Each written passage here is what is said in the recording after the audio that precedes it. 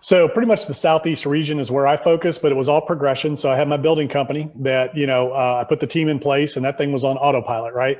So that was just a matter of, feeding deals and, putting marketing systems in place that brought in the leads. And, that thing was just automated. When I was flipping houses and doing rehabs, I didn't do as much wholesaling as I did flipping. And I did a ton of flipping, same thing. I had people that I put in place and systems, and that thing ran by itself. Plumbing company, I had somebody that ran that company. I just coached them. So literally what I do all day, every day is I drive around talking on the phone. That's what I do. I go look at the deals on the bigger ones and I make sure, I literally put feet on the ground so I can get a gut feeling of the area, the asset, what's going on around it, things like that. So and it was primarily the Southeast just because that's where I'm from. That's where I'm at. There's plenty of opportunity in the Southeast. I don't really need to go, nationwide for what I do. And in real estate, you got two things. If you have a small market, you have to go wide in your asset class. Or you can focus on one asset class, then you got to go wide in your market, right?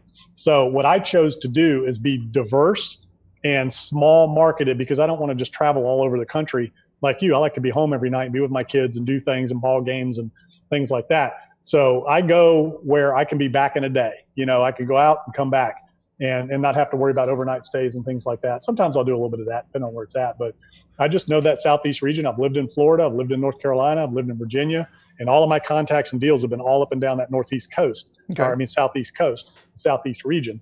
On the mobile home parks, I just kind of happened into those. Had a guy working for me that was looking to make some extra income, some passive income. I helped him buy a mobile home. And then he built another one on his property and he started building his little thing. So I started studying the business.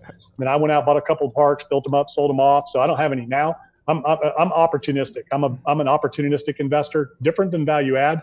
I look for heavy opportunities to come in, build ground up, develop land, turnaround assets, things like that. So I like heavy lift projects. Okay. That's where the biggest return is, biggest bang for your buck.